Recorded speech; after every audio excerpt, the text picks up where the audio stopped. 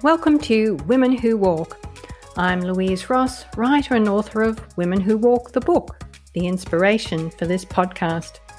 And just as I did for the book, here I'll be interviewing and unpacking the journeys of impressive, intrepid women who've made multiple international moves for work, for adventure, for love, for freedom. You can find a transcript with pictures to each episode and my books on my website, louiseross.com. If you'd prefer to listen to an interview while simultaneously reading closed captions of the transcript, you can do that on YouTube under my channel, Women Who Walk Podcast.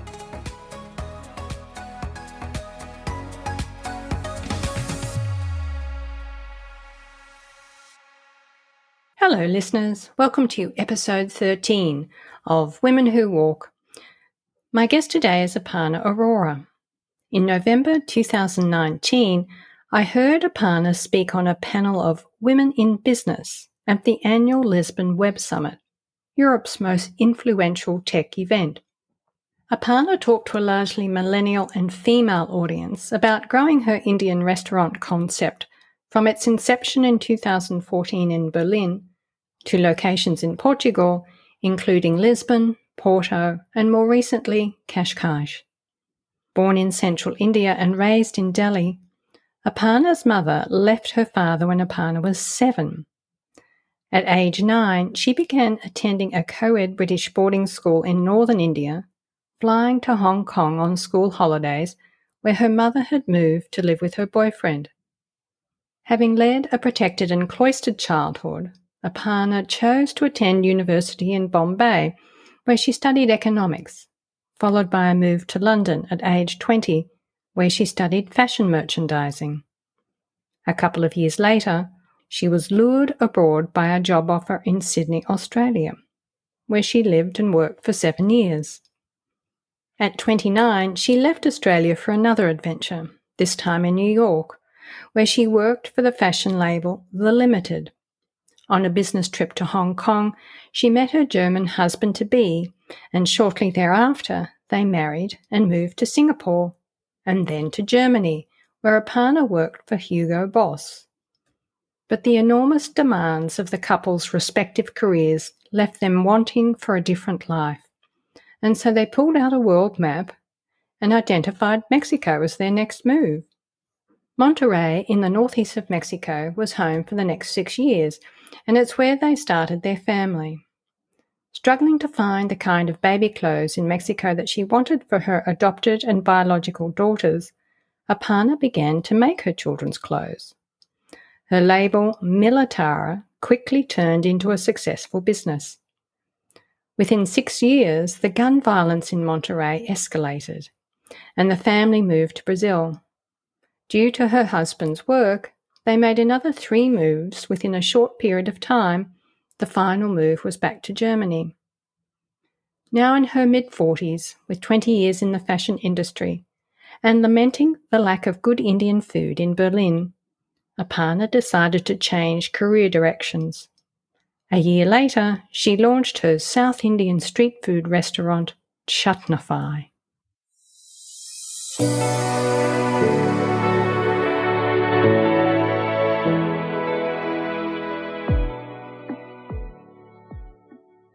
Welcome, Aparna, and thank you for being a guest on Women Who Walk. Thanks, Louise. Listeners are aware from my introduction that you have restaurants in Berlin and Portugal. Do you have a home in both cities, Berlin and Lisbon? My main home is in Lisbon now. It used to be in Berlin.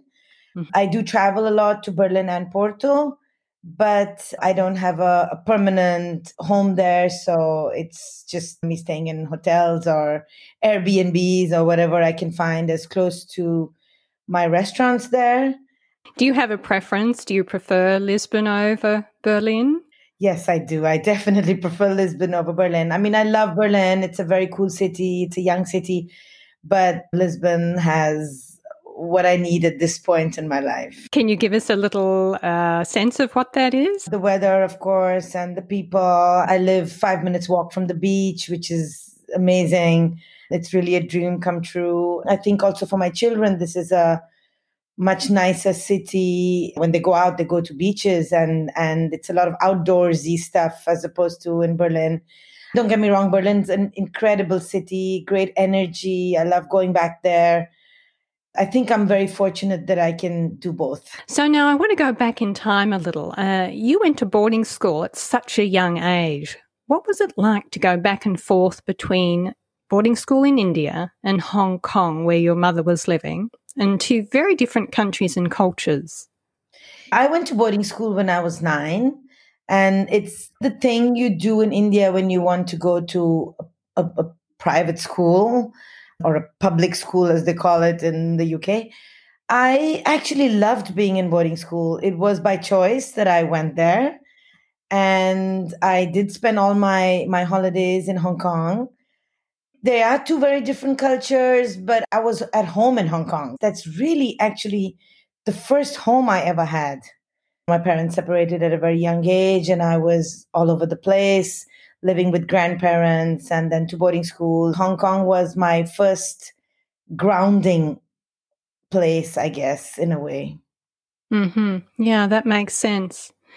And then from this fairly cloistered life in boarding school, you chose to study in Bombay and London, two enormous cities. Is this because you wanted the freedom that a big city can offer, especially after all those years in boarding school? I've kind of always been a big city girl, even though I went to boarding school in the middle of nowhere in the Himalayas. My family is a big city family. I grew up in Delhi until I was 9, and my mother came from there, or her family came from there. I've always liked big cities. I like what they have to offer. Obviously, the universities are better. Like the university that I wanted to go to in India was in Bombay. I always had this dream that I would leave India. I think one of the reasons for me to go to London to study was also just to see a different part of the world. And when you leave India as a kid, it's either the US or the UK, or at least it used to be. And Okay. if it's the UK, it's often London. It was kind of the thing to do at that time. And London felt comfortable because I had family there. It wasn't as scary, I guess.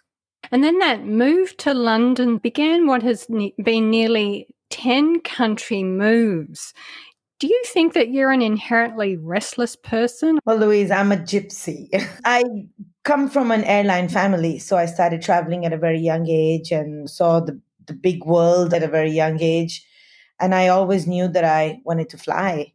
And Yeah. I haven't stopped. I am restless and I want to see the world. I want to learn languages. I want to learn about different cultures. And it started with London. And then ultimately, the nature of your husband's work meant opportunities to advance always came with a country move. How did you and your husband manage to both have successful careers while raising a family in so many countries? We just supported each other. The one really, really good thing about my marriage was that my husband encouraged me to do what I wanted to do, and I let him do what he wanted to do. His career always was more successful than mine once we had kids, but I think that's more of a logistics thing. We had children. I was at home with the children for a while, got restless sitting at home, started my own business. So I think it was respect and support for each other. I remember in a conversation you said to me that you took on a lot, that it felt as though you were just managing everything. What really happened there was my husband was the one with the more successful career after we had children, because I was busy juggling what I was doing professionally, as well as looking after the kids, finding schools, moving to different countries, making friends, looking for supermarkets and hairdressers and all of that. So I think a lot of my time went in juggling things professionally and personally so that he could focus on his professional career. That's just logistically how things worked out for us. So then there are enormous demands on you and your time as basically the CEO of the family doing all that juggling.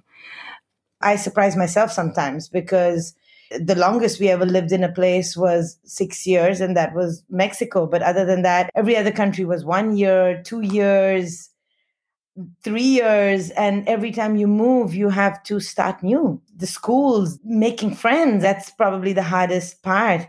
But I think that's also what kept us together as a family, because we only had each other. Every time we moved, we were each other's best friends. I think that's really what was the key to the success of our marriage, or our family. So you mentioned 6 years in Mexico. Did you also say that that was the longest country stay that you had? It was the longest country stay I had with my husband. Obviously, before that, I grew up in India. I was in India until I was 20. I lived in Australia for almost 7 years. Other than that, Mexico was the longest. Would you say that Mexico was one of your favorite countries? Yes, it was. It was incredible. It was also my first experience in Latin America. It was the first time we lived in such an exotic country. So it was all new, and yet somehow it was all familiar. Mexico has a lot of similarities to India: cuisine, color, dress. So I think I felt really at home there. The friends you make also make the place. We had a really good group of friends, which I've had also in Spain and other countries. But I think the exoticness of Mexico and the familiarity was really what got me. I would say it was probably the best place I've ever lived. Do you think Latin culture is one that you feel the greatest affinity with then? For sure, for sure. I'm an Indian body with a Latin soul, is what I'd say. When you were living in Latin America, did people assume you were? Did people think that you were Mexican or Brazilian? They did, actually. It happens to me quite often. I think I can get away as being Lebanese, Middle Eastern, Southern Italian, a lot of different cultures or countries. But yeah, in Mexico, it was actually really funny because when I moved to Mexico with my ex-husband, he was the one who could speak Spanish and I couldn't. So people would ask us questions and they would look at me thinking I was Mexican and I'd look at him to answer. It was funny. It was funny to see people's reactions. They thought that I was Mexican. And the same thing happened to me in Brazil. They thought I was Brazilian, and it's happened to me in other countries as well when I travel. I think it's an advantage having my look. You really responded to how exotic Mexico and Latin America is. Maybe that has something to do with how exotic you look. So you mentioned ex-husband. Now, when you made significant change in your career direction, it also ultimately impacted your marriage, but we'll get there. First of all, I wanted to ask you a little about transitioning from the fashion industry. Was it because you just had enough and you wanted something different? I did have enough of the fashion industry. I knew I wanted to do something different. I had done it for 22 years. I had worked for big companies, had my own business. I felt like I'd done what I needed to do, and it just wasn't challenging enough for me anymore. But I wasn't sure what was next. And so I was kind of in that limbo land that a lot of people at the age that I was at that time are in. You were living in Berlin at this time, and I remember in a conversation you said to me that there was a lack of good Indian food in Berlin, and so you felt that there was an opportunity for you to do something about that. Hospitality wasn't really something on my mind, but it was something I loved. I've always loved cooking. I've always loved entertaining at home, having enormous groups of people coming over for dinners. And it was really on just like a crazy, almost drunken night that I mentioned to my husband at the time that I wish there were more or better Indian restaurants in Berlin.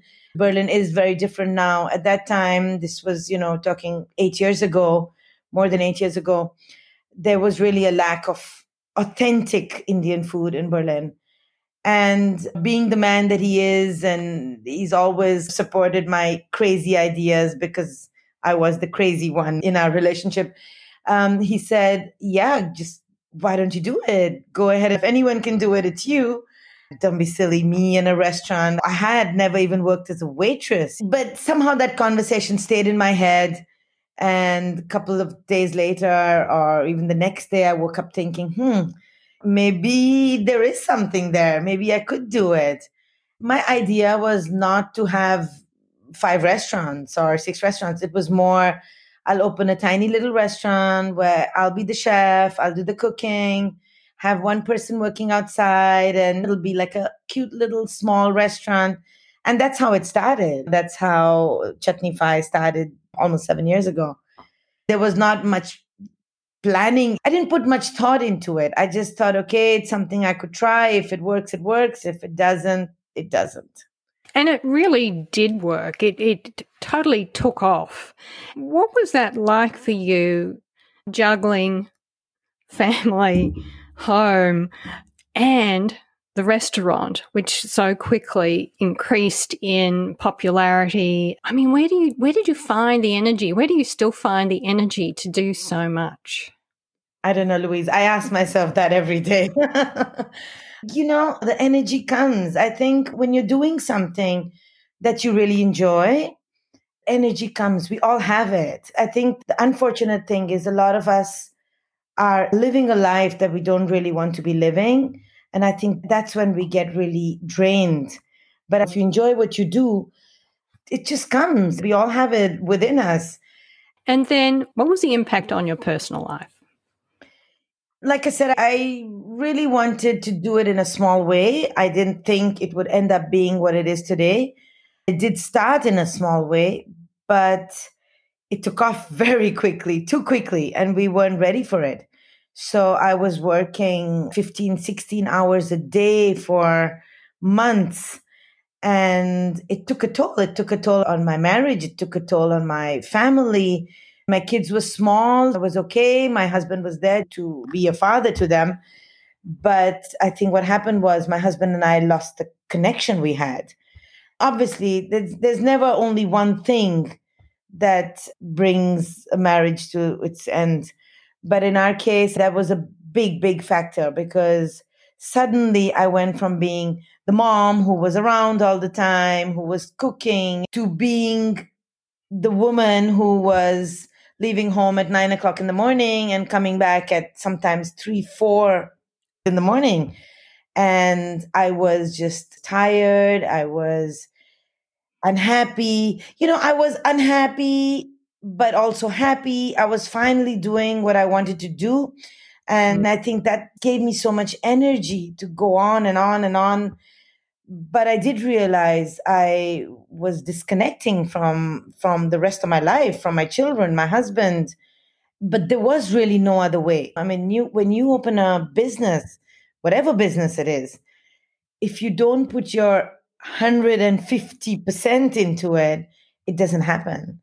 And I think that really was also the secret of the success of Chutneyfy, because I put in that effort in the beginning when it was the most needed. But yeah, it took its toll on my marriage. Although I have to say, we kept trying and we kept going on. I only separated a year ago, or not even a year ago. So for 6 years after opening Chutneyfy, we tried and tried, but we had already lost something. You'd lost something, but you'd also gained something. And I think I'll return to that idea too. But first of all, I just want to comment on the really fun name of your restaurants, Chutneyfy. When I first heard it, I immediately thought of that it was a spin on the word chutney. But tell us, does Chutneyfy mean something or have a particular meaning in Hindi? It doesn't actually mean anything in Hindi, but at the time that I was in the process of opening the first Chutneyfy, one of the hardest things is, what do we call it? You don't want it to be like a Taj Mahal, like a common name. I wanted a name that would work everywhere. I wanted a name that was Indian and yet modern. And at the time, I was reading a Salman Rushdie book, Midnight's Children, and he talked about the chutneyfication, the British people. And I thought, wow, that's kind of cool because it means Indianizing the foreigner. And then I started Googling it. The name didn't exist anywhere. There wasn't another Indian restaurant in the world called Chutney-Fi. And I thought, well, that's what I want to do in Berlin. I want to introduce good Indian food in Berlin. I want to Chutney-Fi Berlin. So it made complete sense. Did anyone from Salman Rushdie's entourage, agent or assistant reach out to you and say that it was a breach of copyright using the word Chutney-Fi? They didn't actually, but they might now. Well, hopefully not. Hopefully this exposure is not going to cause any problems for you. Yeah.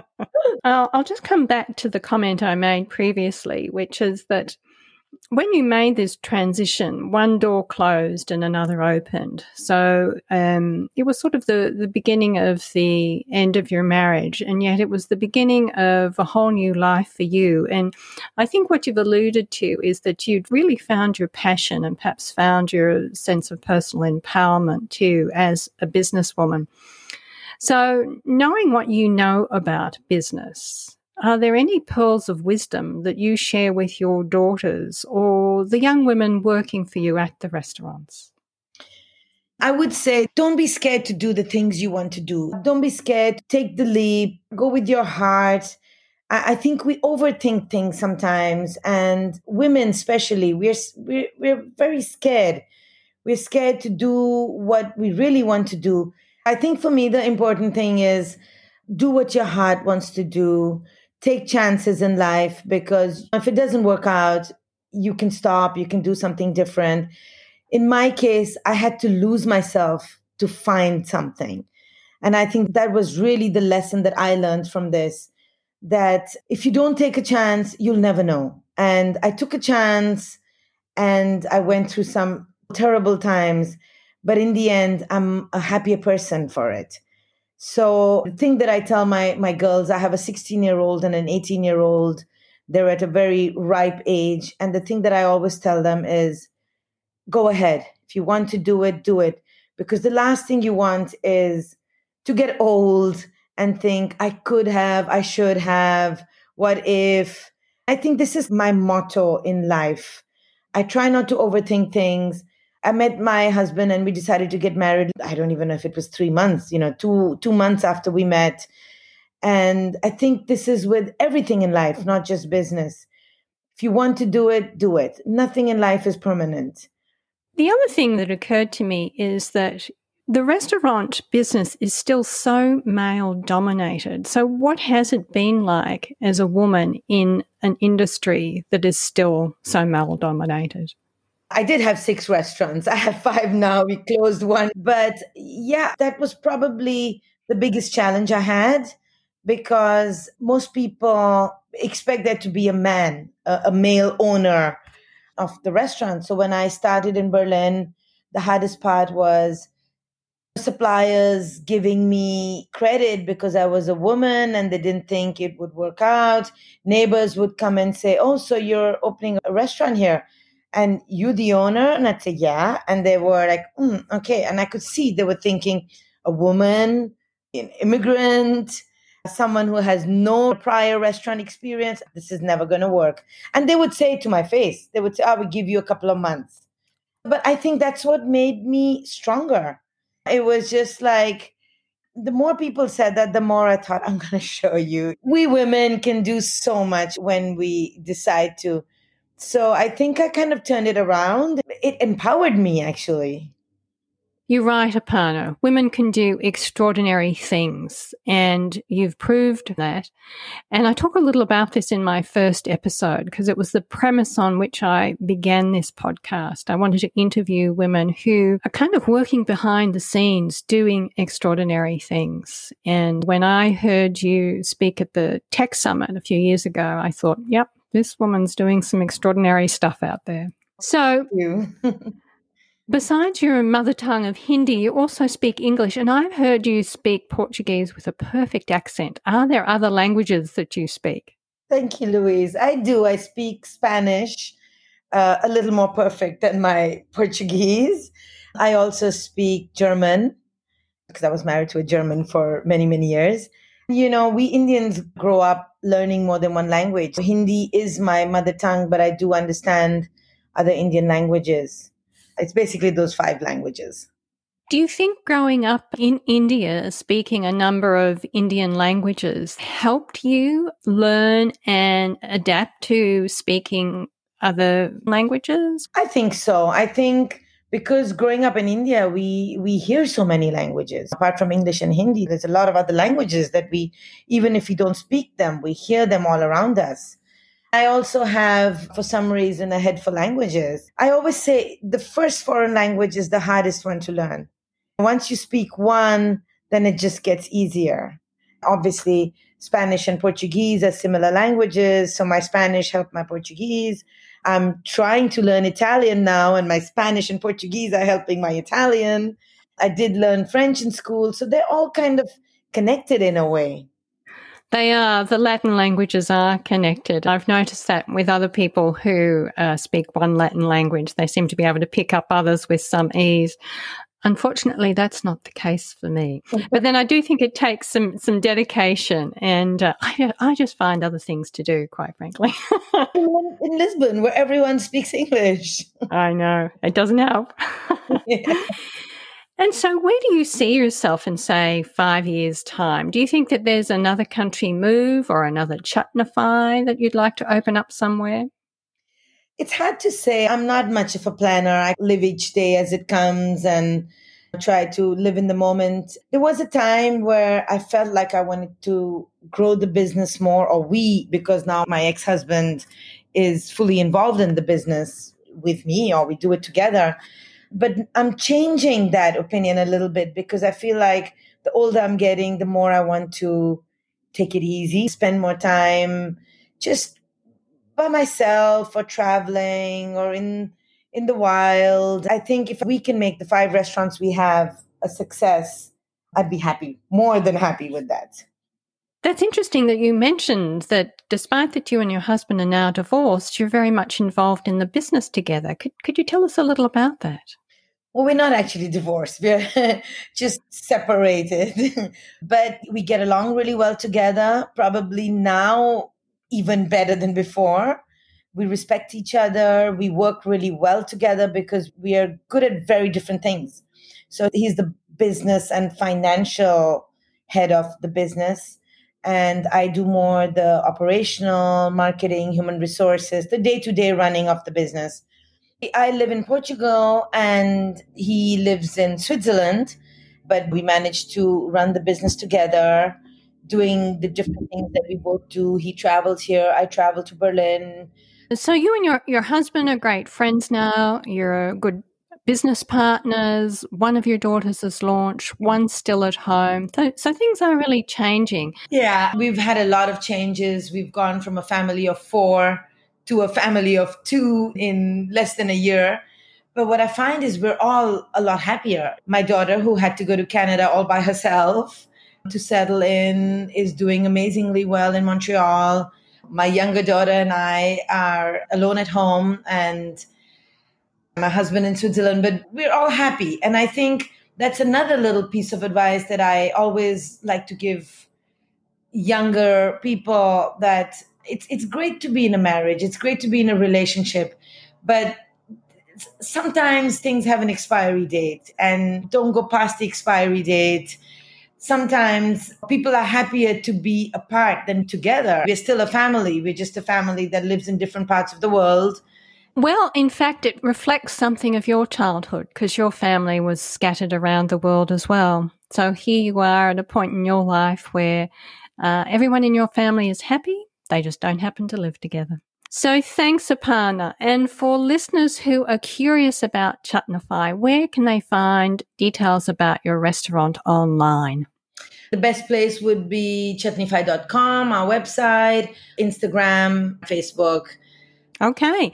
Well, what I'll do is in the transcript to your episode, I'll link to your website and your social media so that listeners can In fact, you can check out menus, I think, on chutnify.com. I've done that. Yes, you can. It's a great way to get your digestive juices going, looking at restaurant menus online. Thank you so much for being available today, Aparna. It's great to talk to you. You really are a firecracker. I can see how your life mission is to fly.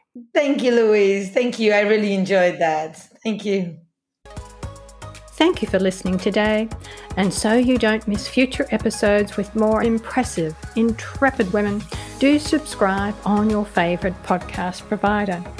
And if you enjoyed this episode, please rate and review Women Who Walk on either Apple or Podchaser. I've linked to them both in the transcript of this episode, which you can find on my website, louiseross.com.